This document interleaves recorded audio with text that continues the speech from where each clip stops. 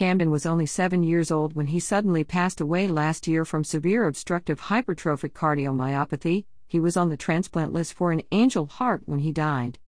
Hypertrophic cardiomyopathy.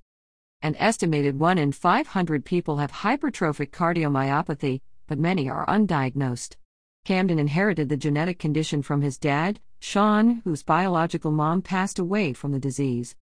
With obstructive hypertrophic cardiomyopathy, the wall, septum, between the two bottom chambers of the heart thickens, according to the American Heart Association.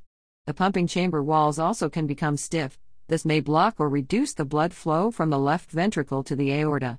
There's also a non-obstructive version of this condition.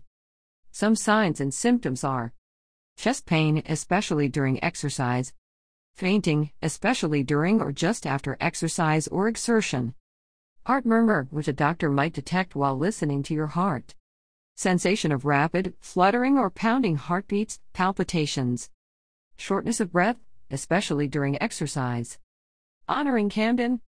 Camden, a lively La Vernia primary school second grader, loved animals, books, art, and everything about his hometown of La Vernia, from the city park to his school and teachers, to art camp at Art Attack and visits to Sonic. His family hopes to incorporate the things he loved into the new family center, which will serve not only La Vernia, but the wider community. Our family's love, Camden's love, needed to be shared, said his grandmother Janine Schonert.